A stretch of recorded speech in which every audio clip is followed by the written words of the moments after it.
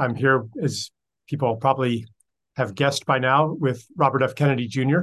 There's nobody I'd rather talk to, Charles. You have one of the most interesting minds that I've ever encountered. It's really, really brilliant. And I love your books. And particularly, I think your climate book is probably the best book written on climate. And it's so nuanced and unusual and beautiful.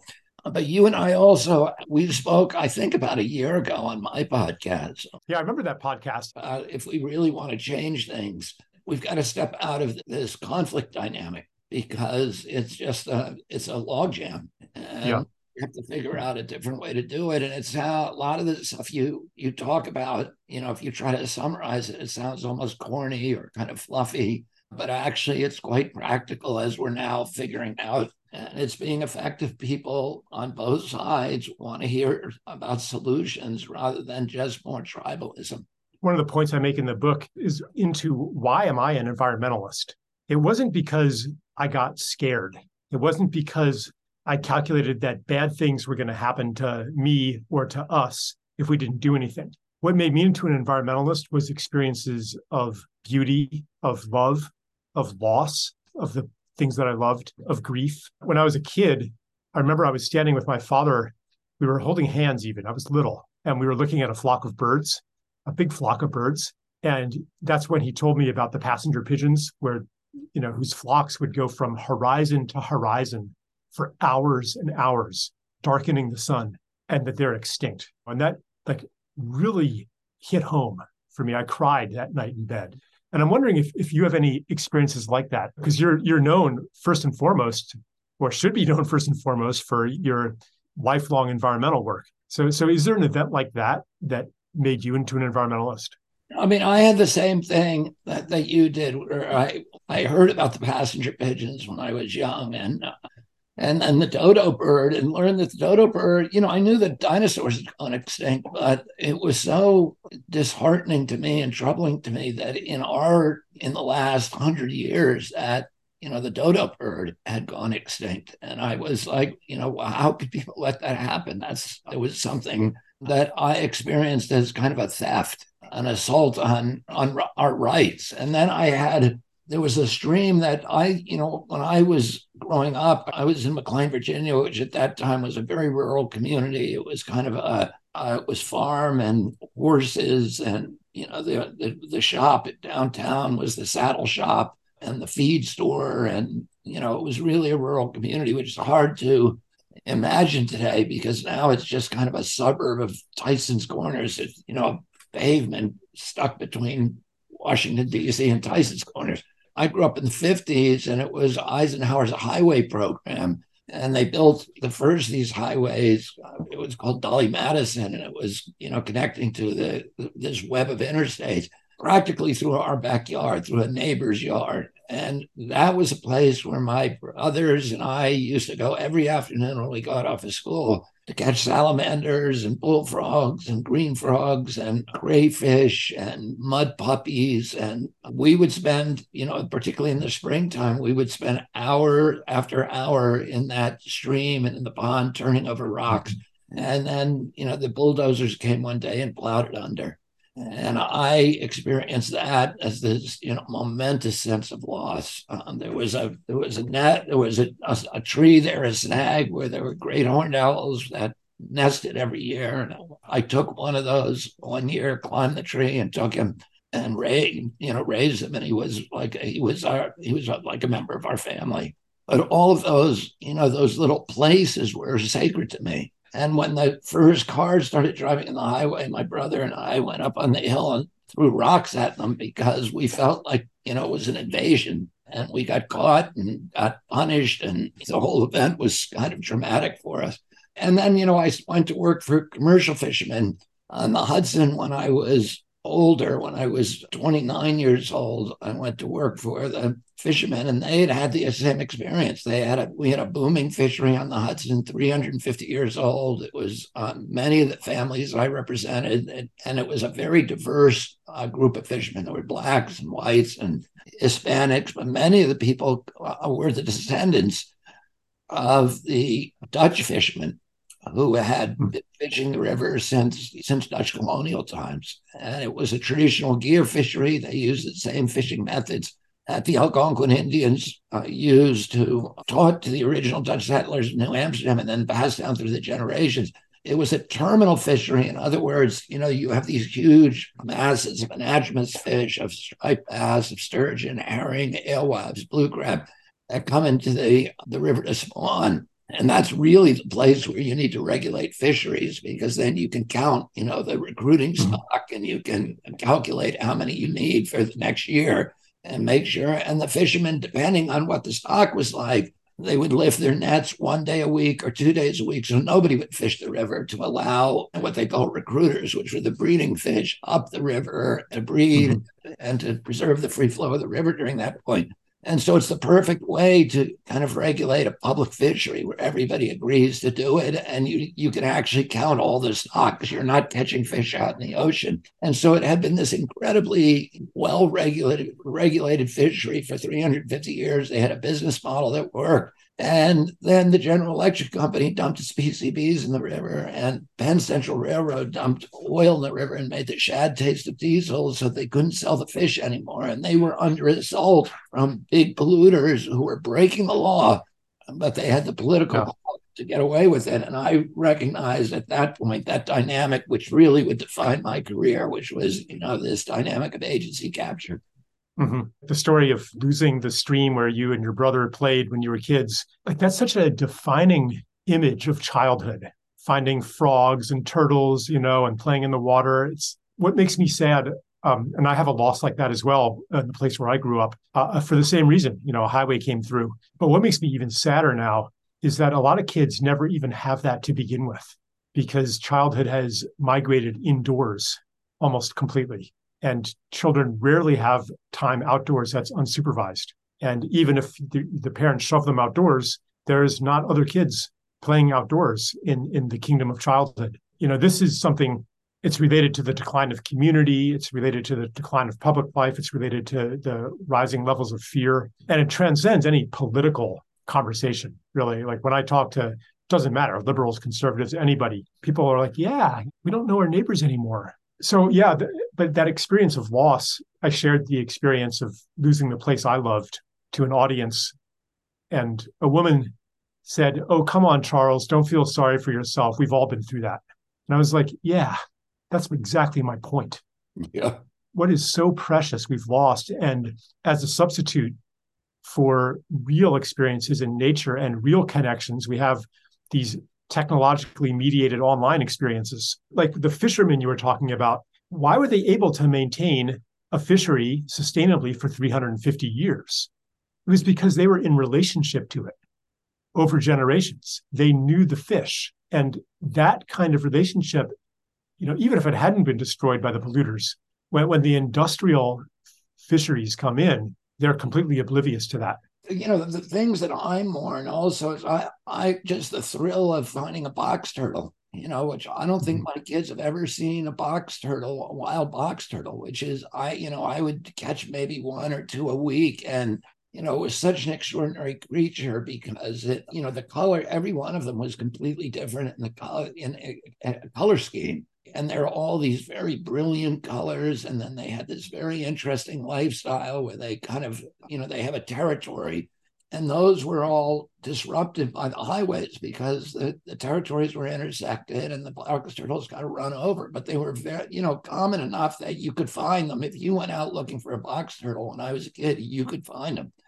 And then, I talked in my speech in Boston about what the puddles were like. You had these kind of intermittent ponds and streams where the, salamanders bred and the frogs bred. A frog and a salamander can't breed in a fish pond because the fish will eat the eggs and then they'll eat the tadpoles as soon as they're born. So the only place they can really flourish, they lay their eggs is in these intermittent streams that dry up during certain times of the year.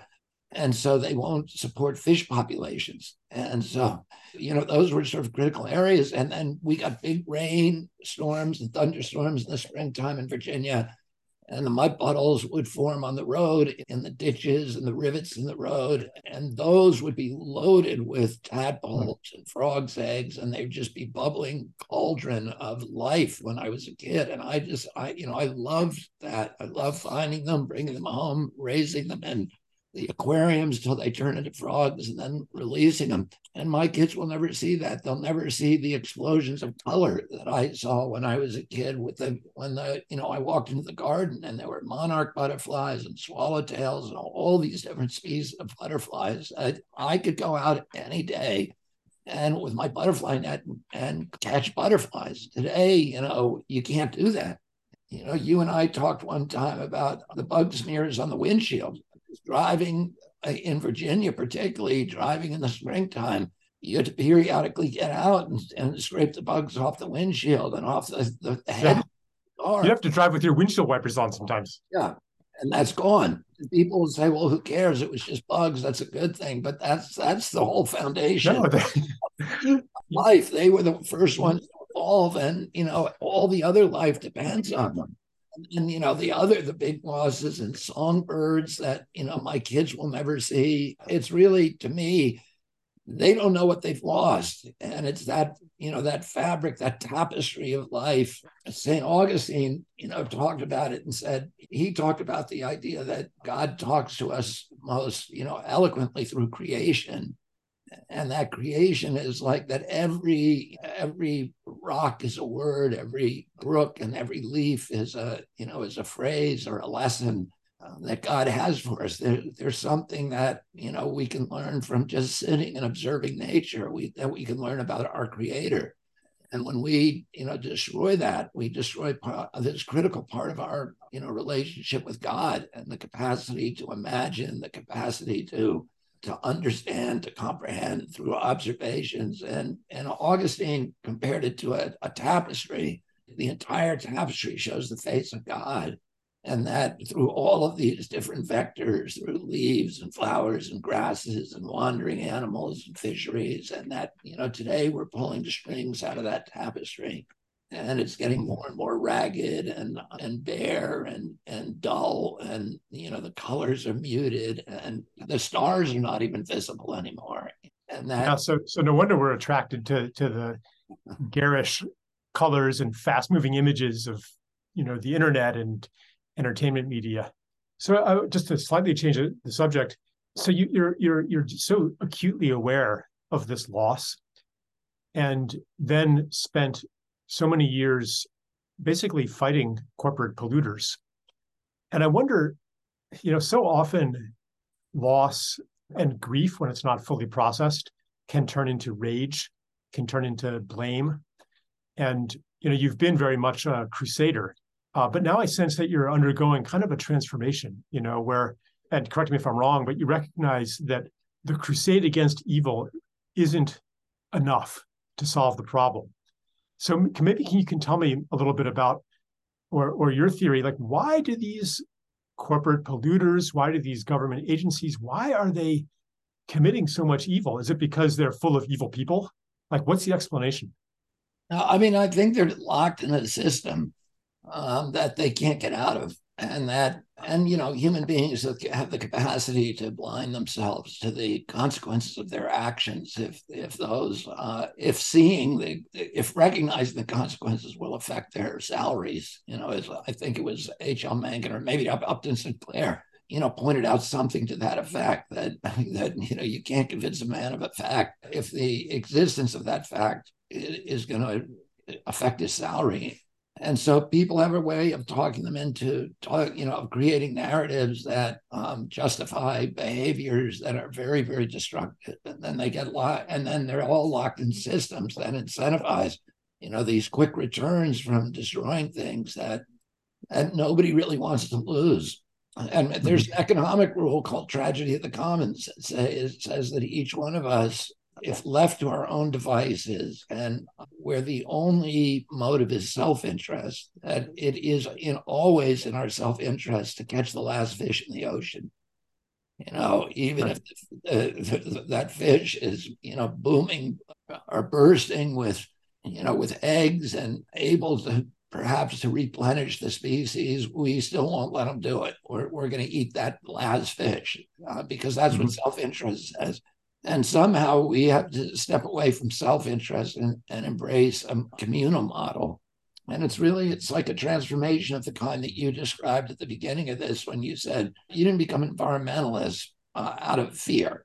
You became an environmentalist out of love. It's interesting because I read Carl Jung's biography about a year ago, and he was the son of a preacher who was very brilliant and who was very accomplished. But his father had this very, sort of angry God, and he had the rhetoric down for conventional religion that was fear driven, that was anger driven, that was kind of this angry paternal model of God who was a punishing God and lecturing people about in his Sunday sermons about the fire and brimstone version of hell, and that's why people should behave because otherwise they were going to endure this nightmare for all of eternity. But Jung himself had these very authentic spiritual experiences from when he was a very young boy, like maybe 3 or 4 years old. He began having these very vivid dreams and these experiences of synchronicity that he interpreted as God kind of intervening through the laws that he had set up, the natural laws to set up, that he was intervening and breaking those laws in order to kind of notify us as individuals that I'm here and there's something higher than all of these natural laws that I've set up. And Jung had this very beautiful kind of love affair with God from when he was a little kid, which is an authentic spiritual experience. And his father died a very miserable, father in the end lost all of his faith and died this very kind of miserable death, an empty, one-dimensional twilight zone that he was living in that was sculpted by anger and fear. And Jung himself tried to get through to his father on multiple occasions, but his father just couldn't hear it. He was blind to it.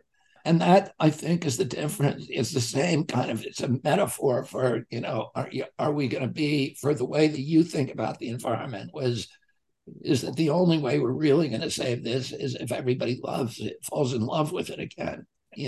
Fearing some distant, graph is going to show them a doom is going to come in 10 years, which nobody actually believes, Yeah, they've been predicting that for 30 years, that doom was going to come in 10 years. Well, to the defense of people who predicted it, it actually is happening. I mean, we're losing things now. And, I still spend so much time in nature, see the changes, from climate as well.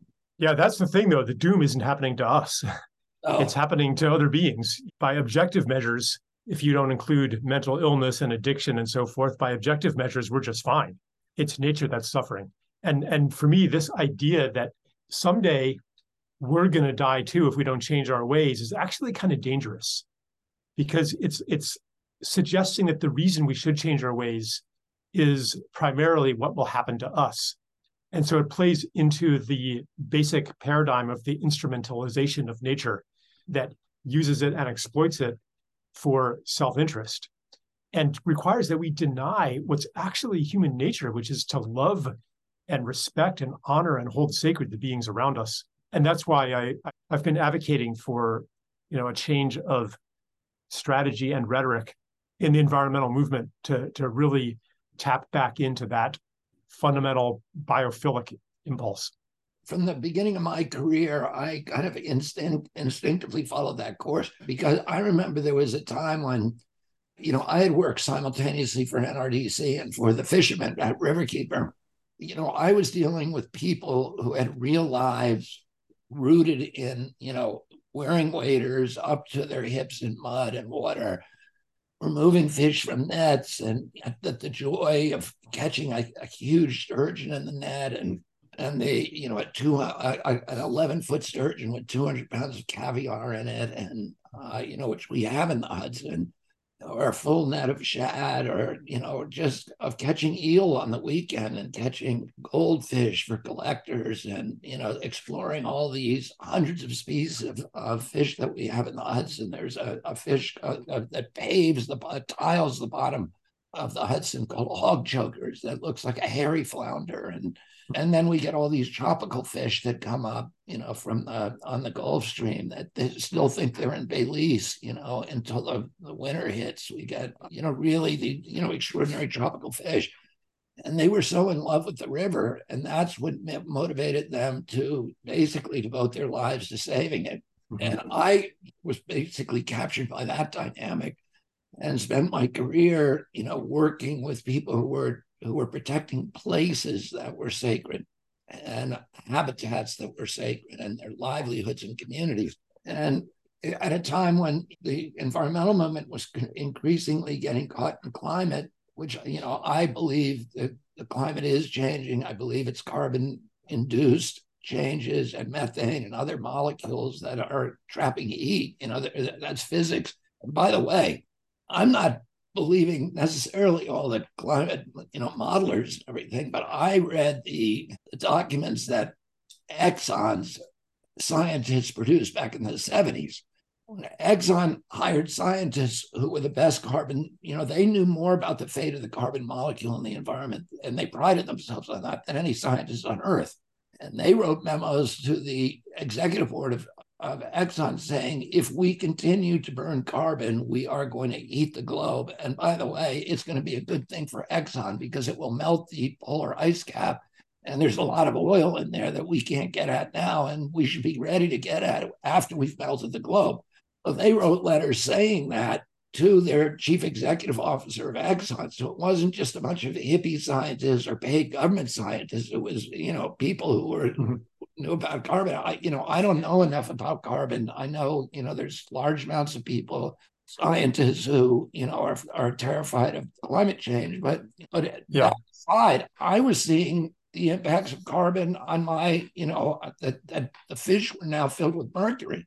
And the mercury, every freshwater fish in America has dangerous levels of mercury in its flesh, mainly coming from coal-burning power plants. That alone is enough to stop us from the high peaks of the Appalachians. The waterways on those are basically all sterilized from acid rain. We are acidifying the ocean, which to me is more frightening than climate change. You acidify the ocean and the whole fabric of life, all of those little zooplankton they need to mobilize calcium out of the water column, and they can't do that in order to make their shells. In order to do, I've researched this topic front, back, left, and right, in writing my book, and what I came to is that the things that we need to do most, we have to do whether or not the standard global warming narrative is right. And you just named an example of that: the coal, the mercury, the particulates, the mining, that destroys ecosystems. What I also came to is that the most important thing to do is right now is to preserve any intact ecosystem from, development, from mining, from drilling, and also to restore and regenerate, especially agricultural land. And if we do that, it's actually not even that hard to completely solve the climate crisis if you agree that it is caused by carbon emissions. And if you don't agree about that, it's still a good idea because it restores aquifers, it restores biodiversity, it restores soil productivity down the line. Everybody wants healthy food. Everybody should anyway. So, but you're right. If we do regenerative agriculture, we create a carbon sink like nothing else on Earth. Yeah. And that, is better than, all this geoengineering, carbon capture stuff that is just causing more problems. It's crazy to think that we can fix, their Earth with plumbing. So I'm going to shift gears here. Something I've been kind of curious about.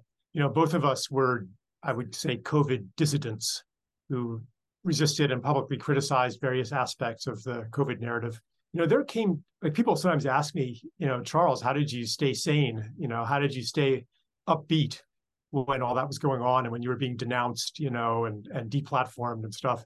And I'm like, how do you know that I stayed upbeat? I've actually went through some periods of darkness, and even like a really deep kind of doubt where I had moments of, maybe the world isn't crazy. Maybe I'm crazy. Maybe society hasn't gone mad. Maybe this isn't a hysteria. maybe I've been wrong my entire life about everything I've written on. And I spent actually months in some cases not writing anything and really getting back in touch with what I knew directly, as opposed to, like you were saying before, people believe whatever story is convenient for them to believe, not only for their financial gain, but also to maintain the integrity of their worldview and their self-image. So I'm curious, I'd like to kind of ask you the question, like, how do you stay so positive and upbeat and energetic? And, because I experience you as a rock solid leader, someone that I could lean on in those moments where I'm in doubt. So what's your source of solidity and I would say that a couple of things. One is I have a real kind of spiritual discipline, which is I really rely on 12-step meetings, and I was going to 9 a week during the pandemic. I've been doing that for 40 years. And, because that's where I get kind of spiritual renewal and confirmation and validation, and also the opportunities for service that you get through that, which is really what keeps people sane. If you're feeling depressed, or if you're feeling disconsolate or uncertain or anxious, the one thing that will transform that immediately like magic is if you try to help somebody else. And you get a lot of those opportunities in 12-step programs. I do meditation every day. So that centers me spiritually. It's like when I did a lot of whitewater kayaking and a lot of first ascents on big rivers all over the world. And when you're scouting a rapid, you climb a bluff above the rapid and you look at it for a long time and make a plan. You make a line, how you're going to get through it and the moves you're going to have to make. And then you try to stay on that line. And if you can do that, you're going to be okay. And a lot of times you'll wash out and then you're at the mercy of the river. And that's what, to me, meditations are like. It's like sitting still and planning your day and say, how am I going to stay spiritually centered during this day and these difficulties, and asking for help, and then trying to say, okay, when I speak to this child, I'm not going to get angry. I'm going to try to be understanding. When I speak to this, a worker or a business partner or whatever, I'm going to do it in a way that's calm and not give in to anger or fear or whatever. And so, that helps me a lot. And of course, a lot of times you can't stick with your plan. You end up washing out, and then but you get another chance the next day. God's given us the gift of time, but he cut it into these manageable units called days. And every day you can start over and try to do better. And then, my family is really important to me. My family had a much harder time during the pandemic because of me, because of my, resistance and skepticism, ended up in some cases hurting them, in their life. And that to me was the most difficult part of it. But otherwise, I just, I tried to just stay spiritually centered. And as long as I do that, I feel like I can bear anything. Have you been able to maintain a meditation practice in during the rigors and the daily intensity of the campaign?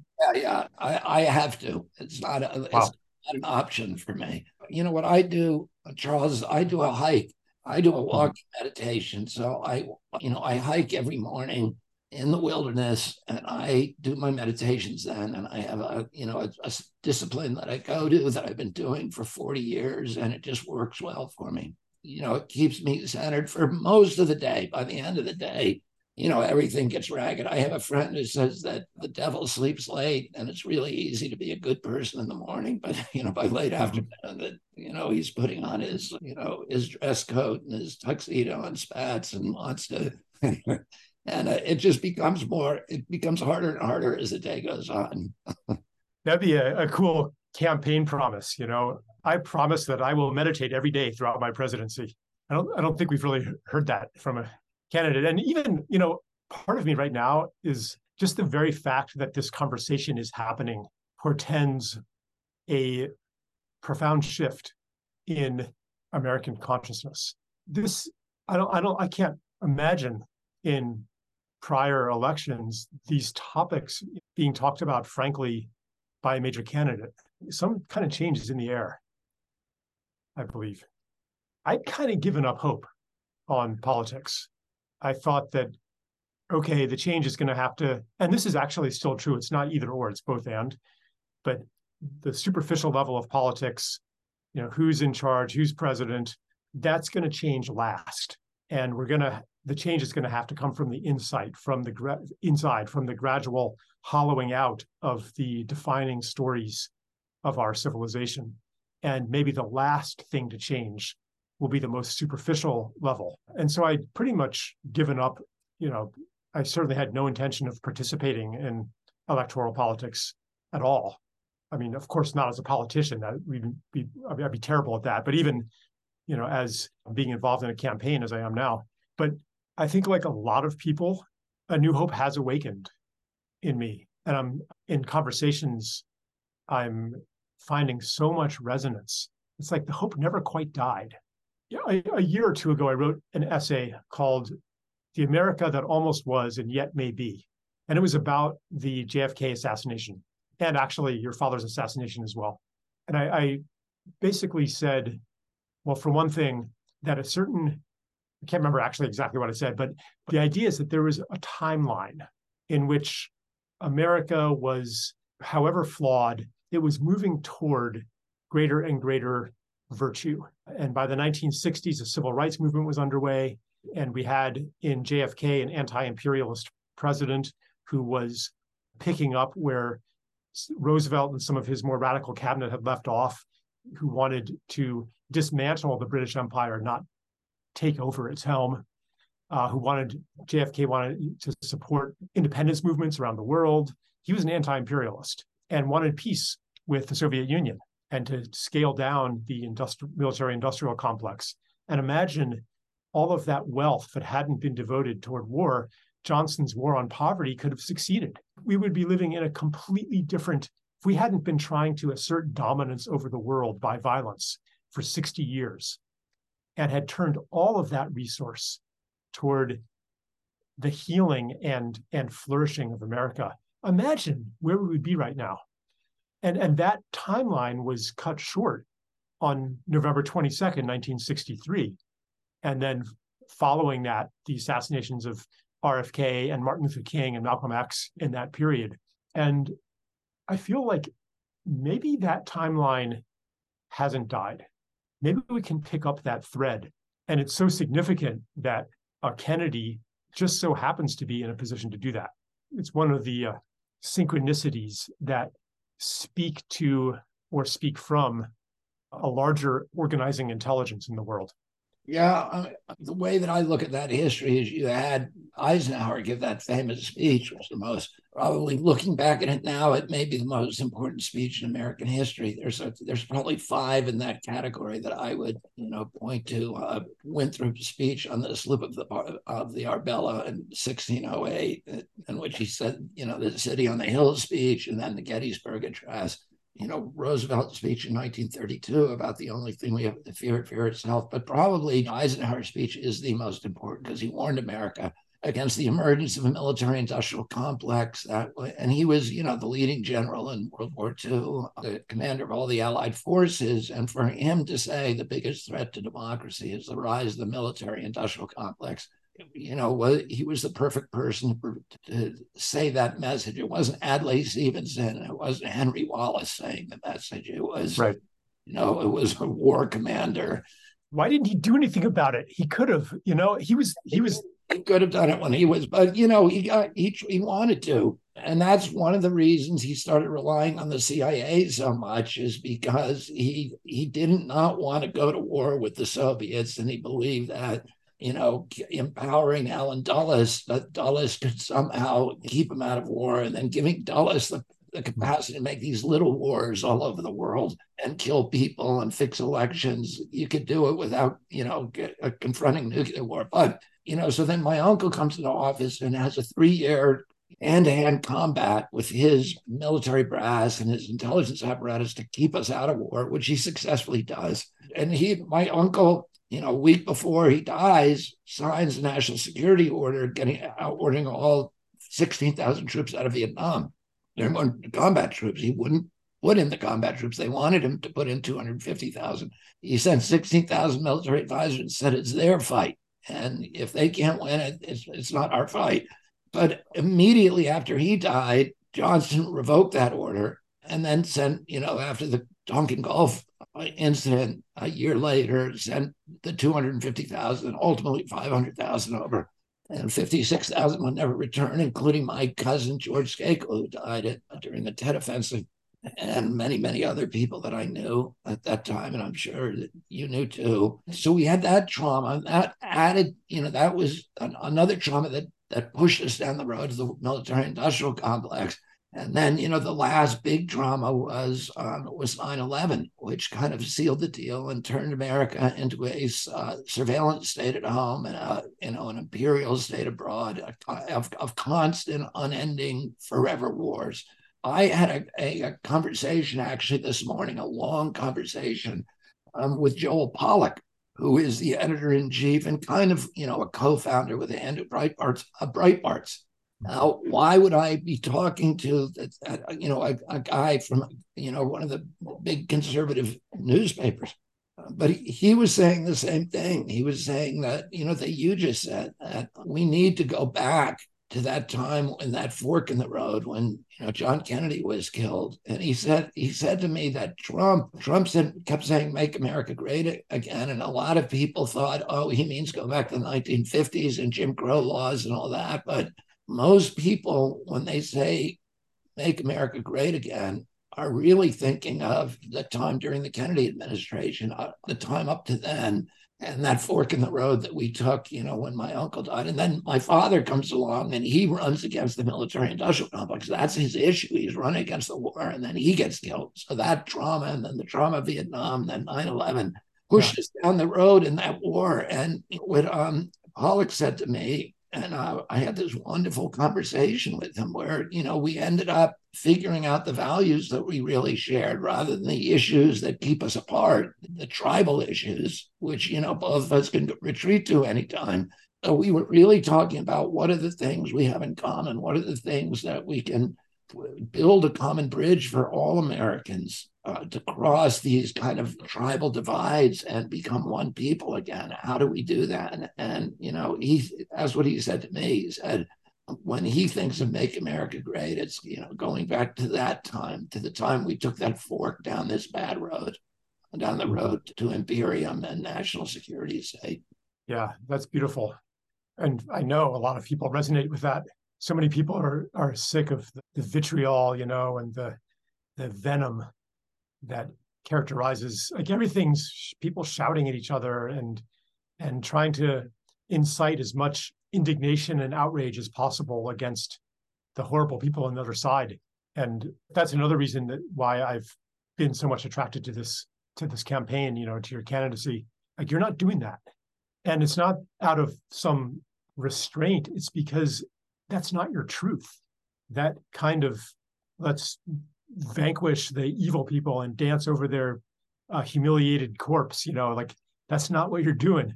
Like, you really sincerely, every president gives lip service to it. I'm going to be the president of all the people, Republicans and Democrats. But I've seen you again and again actually put that into action. I mean, I think we're ready for it. I think people are so tired of the division, which has even penetrated to their families. I mean, are we really that different in our basic values? And if not, how have we been maneuvered into spending 99% of our energy fighting each other and almost 0% actually changing the disastrous course of our society? It feels almost orchestrated, all of this vitriol towards each other as part of what they used to call the Bourbon strategy, which was the strategy, they called it that during the Civil War in the South, that the elite class, which was called the Bourbons, which were like the Yankees of New England. They were the Bourbon, the aristocracy, kept the blacks and whites fighting each other and hating each other because it then allowed them to be manipulated, allowed the ruling class, the elite, to basically strip mine their wealth, their assets, their rights, and while they were distracted in the battle against each other. And I feel a lot of times like that's what we're living in that today, that all of these, like you say, the orchestrated anger and indignation that is just part of the daily, drill that CNN is telling us that we need to do that, and Fox News, that we need to hate the other side, and that the people who are getting the advantage of that are the advertisers and the upper elites. Is there any final thing you'd like to say before we? You put me on the spot. I mean, I've enjoyed the conversation, and I always love talking to you, Charles. Yeah, likewise. Thanks so much for taking the time. I'll be talking to you soon. Have a good day.